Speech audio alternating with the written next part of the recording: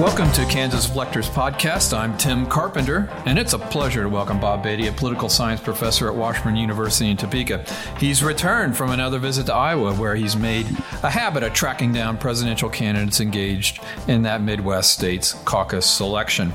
The professor has done this for a couple decades and has a sense of how presidential campaigns can be boiled down to retail or residential politics as candidates make pitches in tiny restaurants or even in living rooms of homes. Mr. Beatty is going to enlighten us on some of the 2024 campaign's visitors to Iowa. Welcome to the podcast. It's great to be here, Tim, and I'm still recovering from my most recent trip to Iowa because it was the most arduous of my career.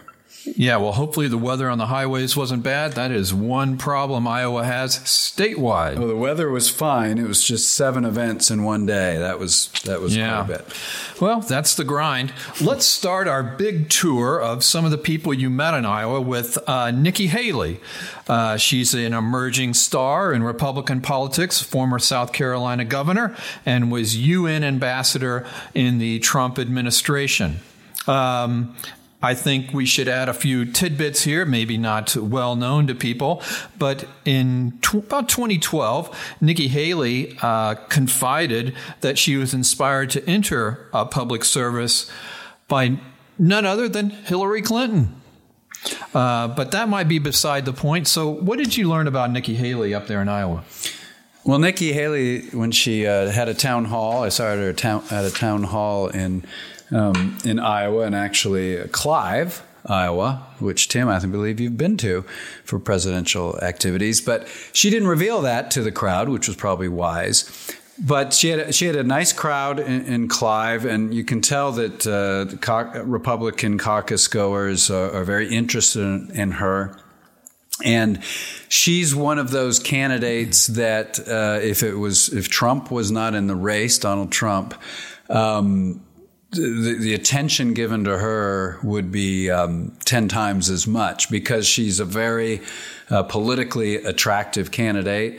On the Republican side, there have not been a lot of competitive women on the Republican side. Of course, the Democrats had Hillary Clinton actually get the nomination. But on the Republican side, there has not been someone who really was thought to be able to get the nomination. And so that's Nikki Haley. And her resume is very impressive in terms of both foreign policy and being a governor. To have both of those things, that's... Barack Obama did not have both, so he had to get Joe Biden to get the foreign policy side. She's also, she's relatively young compared to Joe Biden and Donald Trump. Anybody, that's not going to turn into their 80s in the next term is relatively young. But she also acts relatively young. She's got 2 daughters in their teenage years, and she can talk about them. So people identify with that. And we had an odd thing that happened during her town hall. Some internet pranksters came in and said, basically yelled at her during her talk and said, why won't you support Taylor Swift? And it's just apparently an internet prank. And Nikki Haley handled it pretty well. She said, hey, it's not Q&A time yet, so please, let me finish my remarks, and then you can ask the question. Well, they were internet pranksters, and they weren't interested in that. But then when she started her Q&A, she said, before I start, let me answer the question that guy yelled out. And he said, yes, I like Taylor Swift, and I've been to a Taylor Swift concert. So that... there. Compared to maybe Donald Trump or Joe Biden, who sometimes seem like they might be of a different generation, she seems to be able to connect to maybe some of the younger voters. Right. One of the interesting things with Haley is that recently the Americans for Prosperity Action, the PAC that is primarily funded through the Koch billions, endorsed Haley because they view her as perhaps the best option to surpass Trump and then go on and beat President Joe Biden in the general election. Right, and that's what's been going on for the Republicans. First of all, when you look at the field that declared that they're running for president, and started campaigning around July and August, it's a politically very impressive field. You know, Nikki Haley, former governor, ambassador, and we're going to talk about them, but a former vice president, several governors of big states, U.S. senators. So what we've been seeing is groups like Americans for Prosperity waiting and seeing who's going to emerge. Because I'll say it right now, the interesting thing about people saying, oh my gosh, Trump has this huge lead in the polls. Well, if that, and then no one else is within 30 points, but that's because it's Trump and then 7 other people. Mm-hmm. If it was Trump and then one other person, it could be very easily, oh my gosh, it's 49-51. This is a heck of a race. So the way it's portrayed, it has been portrayed all summer and fall, is Trump is dominating and he's running away with this race, but that's only in the context of because it's a multi-candidate race. So there are some groups like Americans for Prosperity that really want to see this be a 2-person race, and then it can try to force some of these other people to quit. Right. Perhaps one of the people they would like to step aside would be Ron DeSantis. He's the Florida governor and a former congressman, very conservative member of Congress. He kind of pulls quite a bit of the non-Trump vote, and he's been relentlessly attacking Nikki Haley. I think he's had some internal campaign issues with some of his advisors and the PAC that's supporting him. But what you might not know about the Florida governor is that when he was a senior on the Yale baseball team, he had the team's highest batting average. He hit .336. A good number. Very good. And then went on to law school and other endeavors. So what's your sense of Mr. DeSantis in Iowa? So I went to see Ron DeSantis, especially because I was so curious to see him in person, because the early reports were that he was awkward, and stiff as a campaigner. And if for that Iowa caucus is the first vote of the 2024 cycle, and Iowans do like to have a connection. I mean, it sounds like a cliche, but many of them go and check out every candidate and go see the candidates several times. They really value their vote. Some of those people need a hobby. That's their hobby. And so I wanted to see if this was true. And so was DeSantis a little bit awkward and a little bit stiff? Maybe a little bit. I didn't think it was too bad. But the problem I think one of the problems for DeSantis was, in a bizarre way, he peaked too early. He peaked in 2022, meaning he was getting a lot of great press and a lot of Republicans really touting him and pushing him. And so there was, I think, pretty high expectations by Iowans. And then when he arrived in person, I think seeing the response to him was, oh, he's okay, but maybe he doesn't live up to all that press. Whereas so somebody like Nikki Haley arrives polling in at 2 or 3%, and you get the opposite. Oh, she's better than I thought. Mm-hmm. And so I think DeSantis has struggled with that. And he early on, DeSantis thought he would really be the number one opponent for Donald Trump. And when he started struggling in Iowa, he went for an all Iowa strategy. And so he's been spending a lot more time in Iowa, a lot of these retail events. I think DeSantis kind of hoped he wouldn't have to do the small retail events because they're hard work. And, if you have any sort of ego, you sit there and say, I'm talking to 22 people, 3 of which are asleep at the moment in this cafe. Tim, It's Iowa. No, right. DeSantis, I really think, thought he could get away with not having to do that. He found out pretty quick that he wasn't going to be able to get away with that, and I don't think he was happy about it. But he's in it. He's in it, but he's certainly not the Ron DeSantis that entered in terms of his image. Right. Clearly one of the 2 top contenders, in addition to former President Donald Trump. He's the TV personality. He's the businessman. He's also the guy who's been indicted dozens of times. He's carrying in national polls maybe 50% or more of the vote. But he's only been endorsed by 13 Republicans in the U.S. Senate, which says something about his candidacy. When I was reading about the former president, I realized that in addition to being under criminal indictment in a series of states. He's actually spent about as much time as a Republican, member of the Republican Party, as he spent as an independent, as a Democrat, and as a member of the Reform Party.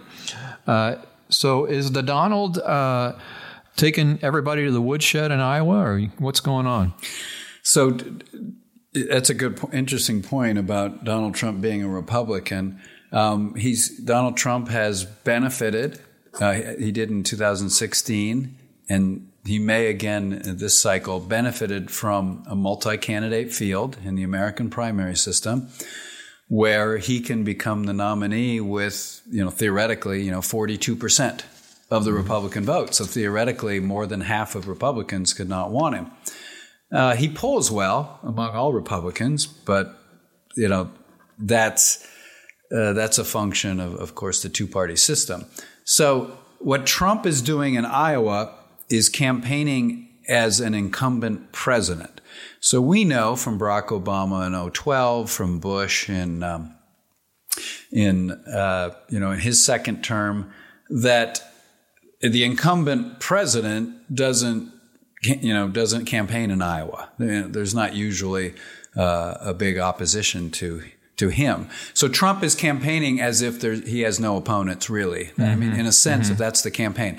So Trump is the one candidate, a non-incumbent president that I've ever seen in Iowa that will not do the small events. He will not do the handshaking. He won't do the, visiting the coffee shops. He's not even doing the big debates. He won't. He refuses to do the debates.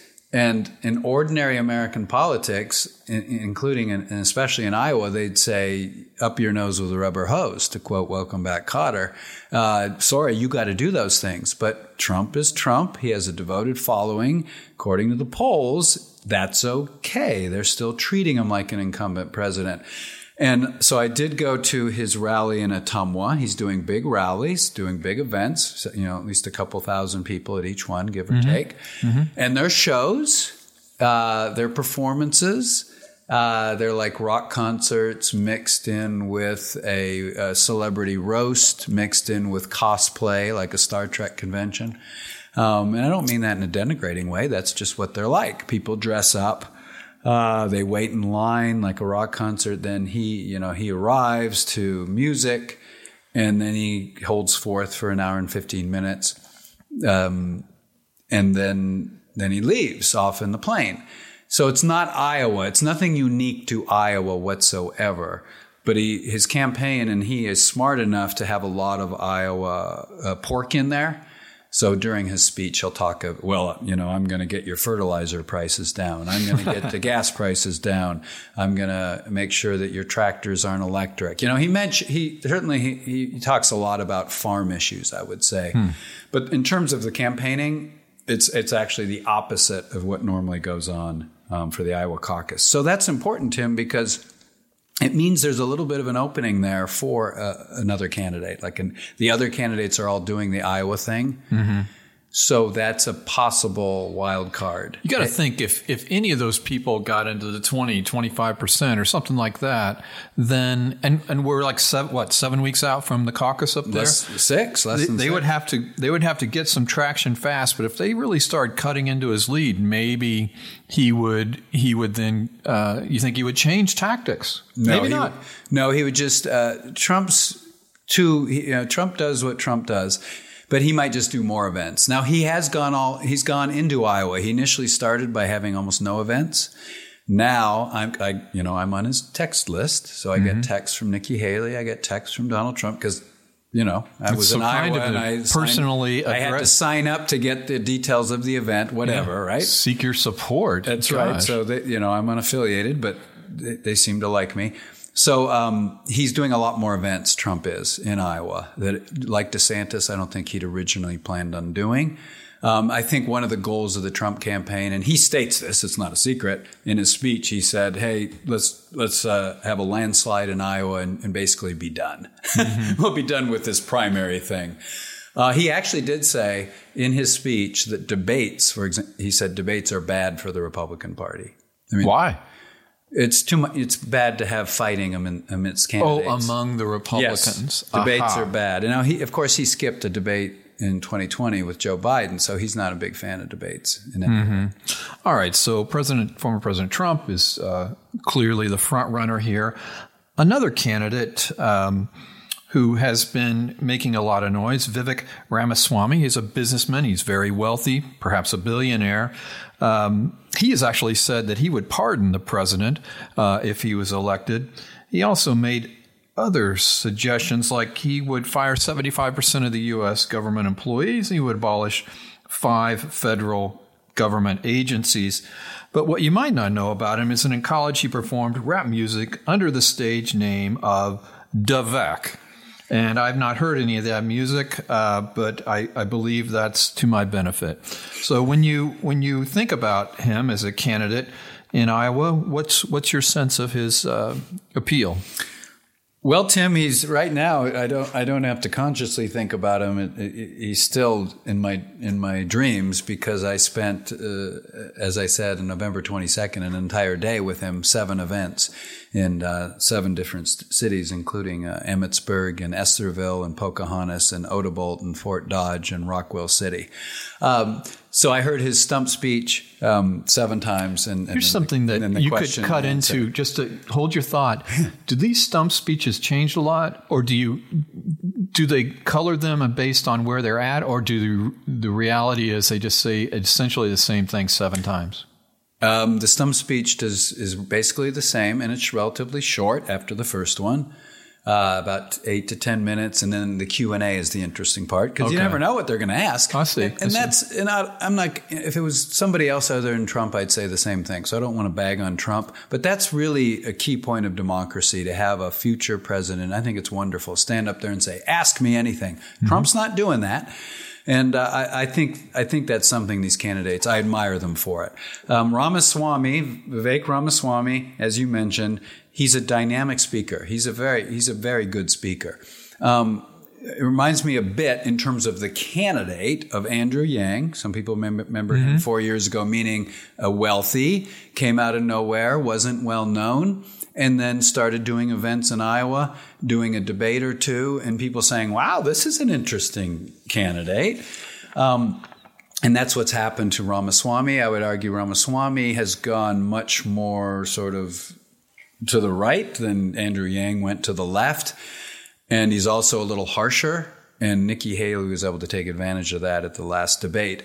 But in person, Ramaswamy is a very nice guy, personable guy, friendly. So his policies maybe are more harsh than his actual personality. I think the people liked him who go to his events. His biggest problem, which of course is going to be there, is there's going to be a number of caucus goers that would like to caucus for him or vote for him, but they're afraid it'd be a wasted vote. Now, I'm not saying he's out of it, I think he's going to stay till the caucus. But that's the biggest hurdle he has to overcome. I mean, there's people in the audience that are nodding and saying they like him, but there are also many of these caucus goers are tactical, and they want their vote. If they're not voting for Trump, they want their vote to count. He did make an interesting point. He said he's 38, and he said he didn't mention Trump directly, but he was clearly referring to Trump and Biden and saying, it's time for a new generation. It's time for somebody who's more of his futures ahead of him than his past. And it did make more stark how long in years both Biden and Trump are now. Right. Well, there's he has many more opportunities to run for president again if he actually bailed out of this one.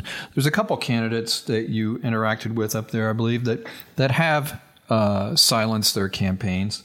One of them is Mike Pence, the former vice president to Trump. He was in Congress as well from Indiana, and was governor of the state, I believe.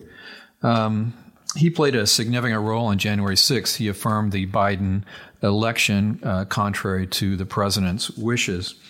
And so his campaign just kind of, maybe never really got off the ground in the way that you might expect a former vice president. But of course, he was running against Trump, and there was a clash there. His political life actually didn't start out that well either.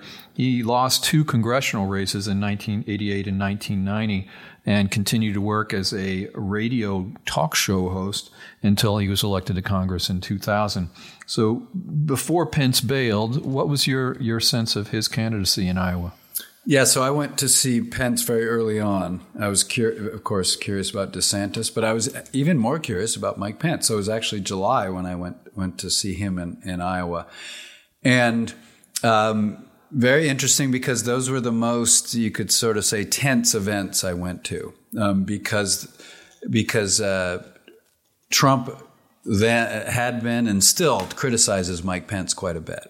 And so there were Trump sort of voters or Trump people in his crowds there. And a number of them would wear Trump hats. And so it was obvious there. They were just trying to irritate him? Yeah, I guess so. And then during the Q&A, it came right up. A Trump voter said, well, how could you let basically paraphrasing, the question would be, how could you let the Democrats win that election? You sanctioned it. It's because of you. And that happened a couple times. And Pence stood by his decision and said was very serious and said he swore an oath to the Constitution and said the vice president had no right to do what as he said, you were been told by Trump and others that the vice president had the right to do. And he made an interesting comment. He'd then say, would you like Kamala Harris to have that right in this next election? Probably not, because the vice president doesn't have the right to stop it, the counting of the votes. But it was very tense, and he stood by. You got a sense that he clearly would rather lose than with his, as he expressed it, with his integrity and honor, which he ended up in this sense losing. He dropped out of the race, than win the nomination by going against what he had done on January 6th or before. So there was a lot of emotion in his campaign in terms of the sense that he was, I think he wanted to explain in his way why he did what he did when he was Trump's vice president there at the end. So even if he's dropped out, but my guess is that Mike Pence would say I'm glad I did it because it enabled me to let people know where I stood on that issue. Also might have given him an opportunity to explain why he stood at Trump's side uncritically to some of the bizarre things that happened during the Trump 4 years in office. Well, he didn't explain because no one really questioned him on that. I mean, this wasn't a general election. These are Republicans, so they were happy about that. It was really the January 6th events and around those events. All right, we've got another guy here you interacted with, is U.S. Senator Tim Scott, South Carolina. Ironically, he was appointed to that Senate seat by Nikki Haley when Nikki Haley was governor, I believe. But he served in the House and the Senate since 2021. And he suspended his campaign early November, didn't really do so well. Looking back in time, he was apparently a profoundly good athlete in high school, but he was driving one night and fell asleep at the wheel and had a crash, and that really undermined his opportunity for college scholarships and his prospects there. I should also add that in 2011, I believe, he introduced some legislation in the U.S. House that would have ended food stamps. The program that serves 40 million Americans. So I'm not sure where he was headed with that. Do you have any idea why he was running for president? Well, he had, like all these candidates, they entered the race thinking that it's possible that there's a majority of Republicans, and it's still possible, that do not want Donald Trump to be their nominee. And so then that's when, as you know, Tim, every 4 years, a lot of senators and governors and businessmen look in the mirror and say, well, why not me? Right? Why not? And that's why we get, 4 years ago, 22 Democrats running. But Tim Scott, and alluding to your comment on his votes, and I saw him in Iowa, he's very conservative, which is fine. That's going to be popular. He's very conservative. He's got an interesting backstory, growing up in poverty and with his father not in the house.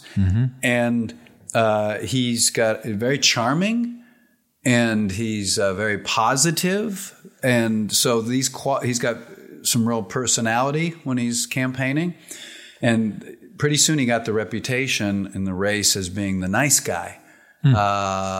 Sort of the old Hubert Humphrey happy warrior type of candidate, but super conservative, so able to sell a policy, like you said, that may cut people off welfare or health care, but this is good for the country, and it doesn't sound so bad. Maybe some of these conservative principles without some of the fiery rhetoric and toxicity. Exactly. Yes, and that was his sort of, as they say in politics, lane. That, remember, they're vying for all these other non-Trump candidates are vying for the idea that is going to be one candidate that emerges to take on Trump. So they all have different qualities, and his is those things I mentioned. And again, in Iowa, the crowd was a huge crowd. Town hall, 75, 80 people, lots of questions. And he was really, really good. He was funny, personable, very conservative, which was attractive to the crowd. Probably his downfall, to answer your question, seems to have been the debates. He was in the debates, for good or ill. If you're not fairly aggressive, you don't get any time. It's just the way it is. You got to shout over people. You got to interrupt and shout a bit, and then people say, "Oh, I'm impressed by that person." Especially in the early debates with lots of candidates, and Tim Scott suffered in the debates. Too nice, people were saying, and so ironically, the thing that made him attractive early on. Hey, this guy's very personable, a happy face to conservatism, turned into too nice. Maybe not up to it. So let's briefly touch upon a candidate who's not coming to Iowa, spending a lot of time in New Hampshire, former New Jersey Governor Chris Christie. He's not been ever considered too nice, I don't think. Maybe he has a good sense of humor, but he's disliked, I believe, by 6 in 10 GOP primary voters. He's got a lot of negatives there. He was in the Trump orbit. Now he's out of the Trump orbit. Yeah. Well, there's only two candidates, major candidates in this race, who have openly gone after Donald Trump. And Chris Christie's the biggest and most well-known. The second is Asa Hutchinson. And it's interesting because party affiliation is very strong in America. Democrats, Republicans. If you're a Democrat or a Republican, you feel that's a party affiliation. So even people who don't like Donald Trump seem to not like people attacking him, like Christie does. So you'll notice they don't like the medicine that President Trump dispenses. There's a number of Republicans that say, well, we don't like Trump, or we don't like his personality, or they might even disagree with some policies, whatever. But we don't like the extreme attacks, and I think that hurts Christie. So when you see a Nikki Haley, when you see a Ron DeSantis, that will they be critical of Donald Trump? In some ways, yes, or Ramaswamy especially.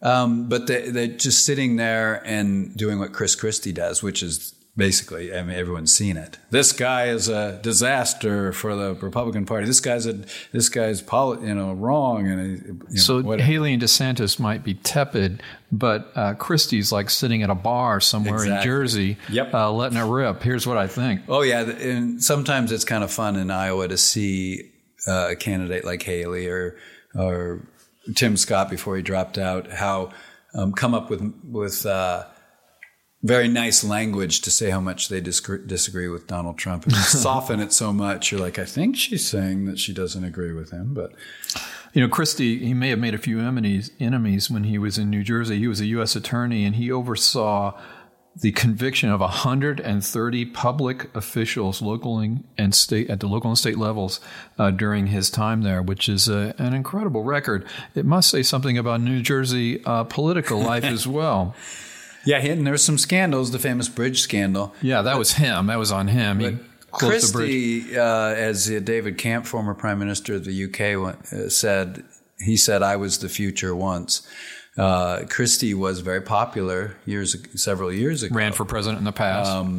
And then he did have his moments with Trump. And I think that hurts him. There's video out there with him standing next to Trump and, looking happy, which is obviously not the case now. So you also mentioned a couple other candidates that have been roaming around Iowa. Asa Hutchinson, who is a former Arkansas governor. And, he got into politics in part on the back of his brother. His brother was elected to Congress. His brother decided to run for the United States Senate, and then Asa took that House seat. He also notably was the House prosecutor in the impeachment of Bill Clinton. So when Asa gets up there, what does he talk about? He talks about what you just talked about, his experience. He's treating this election as just a good old-fashioned American election where Trump's not even really there. So he's treating Trump as like another candidate, which means he criticizes him quite a bit. And then he's gotten booed at many of these events where Trump supporters are there, and they're happy to boo anyone who complains about Trump. So he will criticize Trump, but he's really running as an old-fashioned Republican. Hey, I was a prosecutor. Hey, I was a congressman. Here's what I helped get passed when I was in those offices. Here's what we did in Arkansas. Well, it's American politics 2023. That is a little bit old-fashioned. The scuttlebutt among journalists when I was in Iowa was I think he just wants to try to get a gig at MSNBC or CNN or something, which some candidates have done. Rick Santorum did it.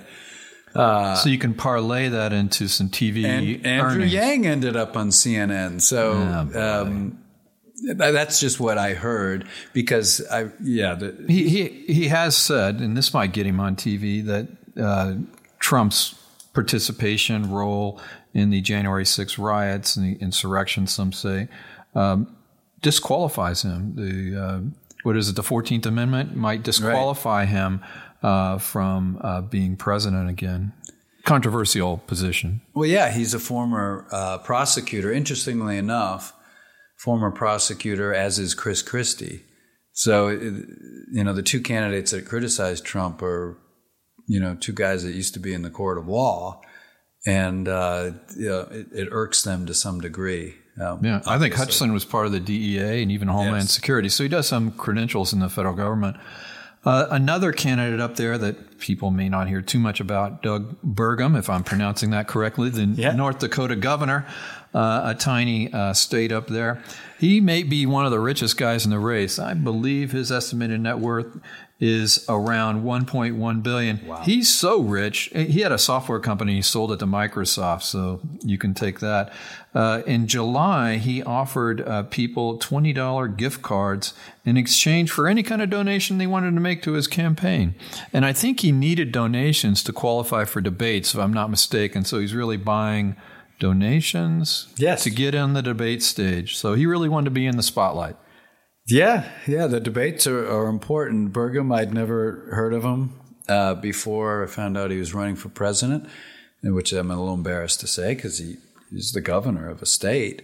And this happens every 4 years. As I said, a governor, a senator, somebody looks in the mirror and says, well, heck, I think I'd be a pretty good president.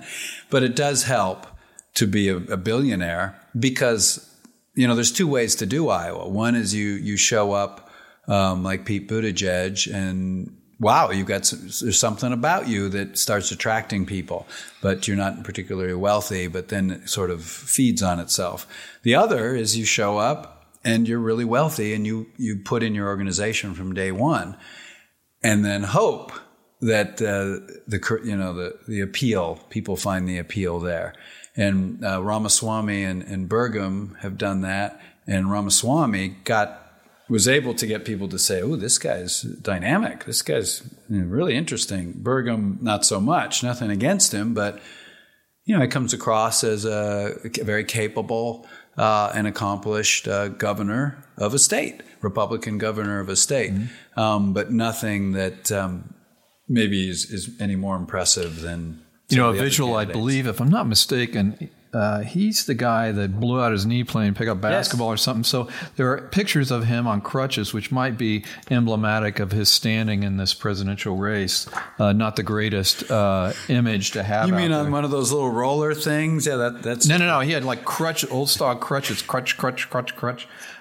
So before we close it out here, Mr. Beatty, I was wondering if we can perhaps assume that Trump can win this nomination. But when you look at this roster of Republican candidates, Trump would serve presumably one term. Who here do you see that could come back in 4 years and continue to maybe raise their profile and be a legitimate candidate? Wow, that's an excellent question. Obviously, Nikki Haley. Just because, if she's not going to win this time, she's getting all a little bit like Mitt Romney, who got the nomination his second time he ran. It helps to have that first time. Mm-hmm. It doesn't always work. Didn't work for John Edwards, for example. But Haley is impressive when you see her in person.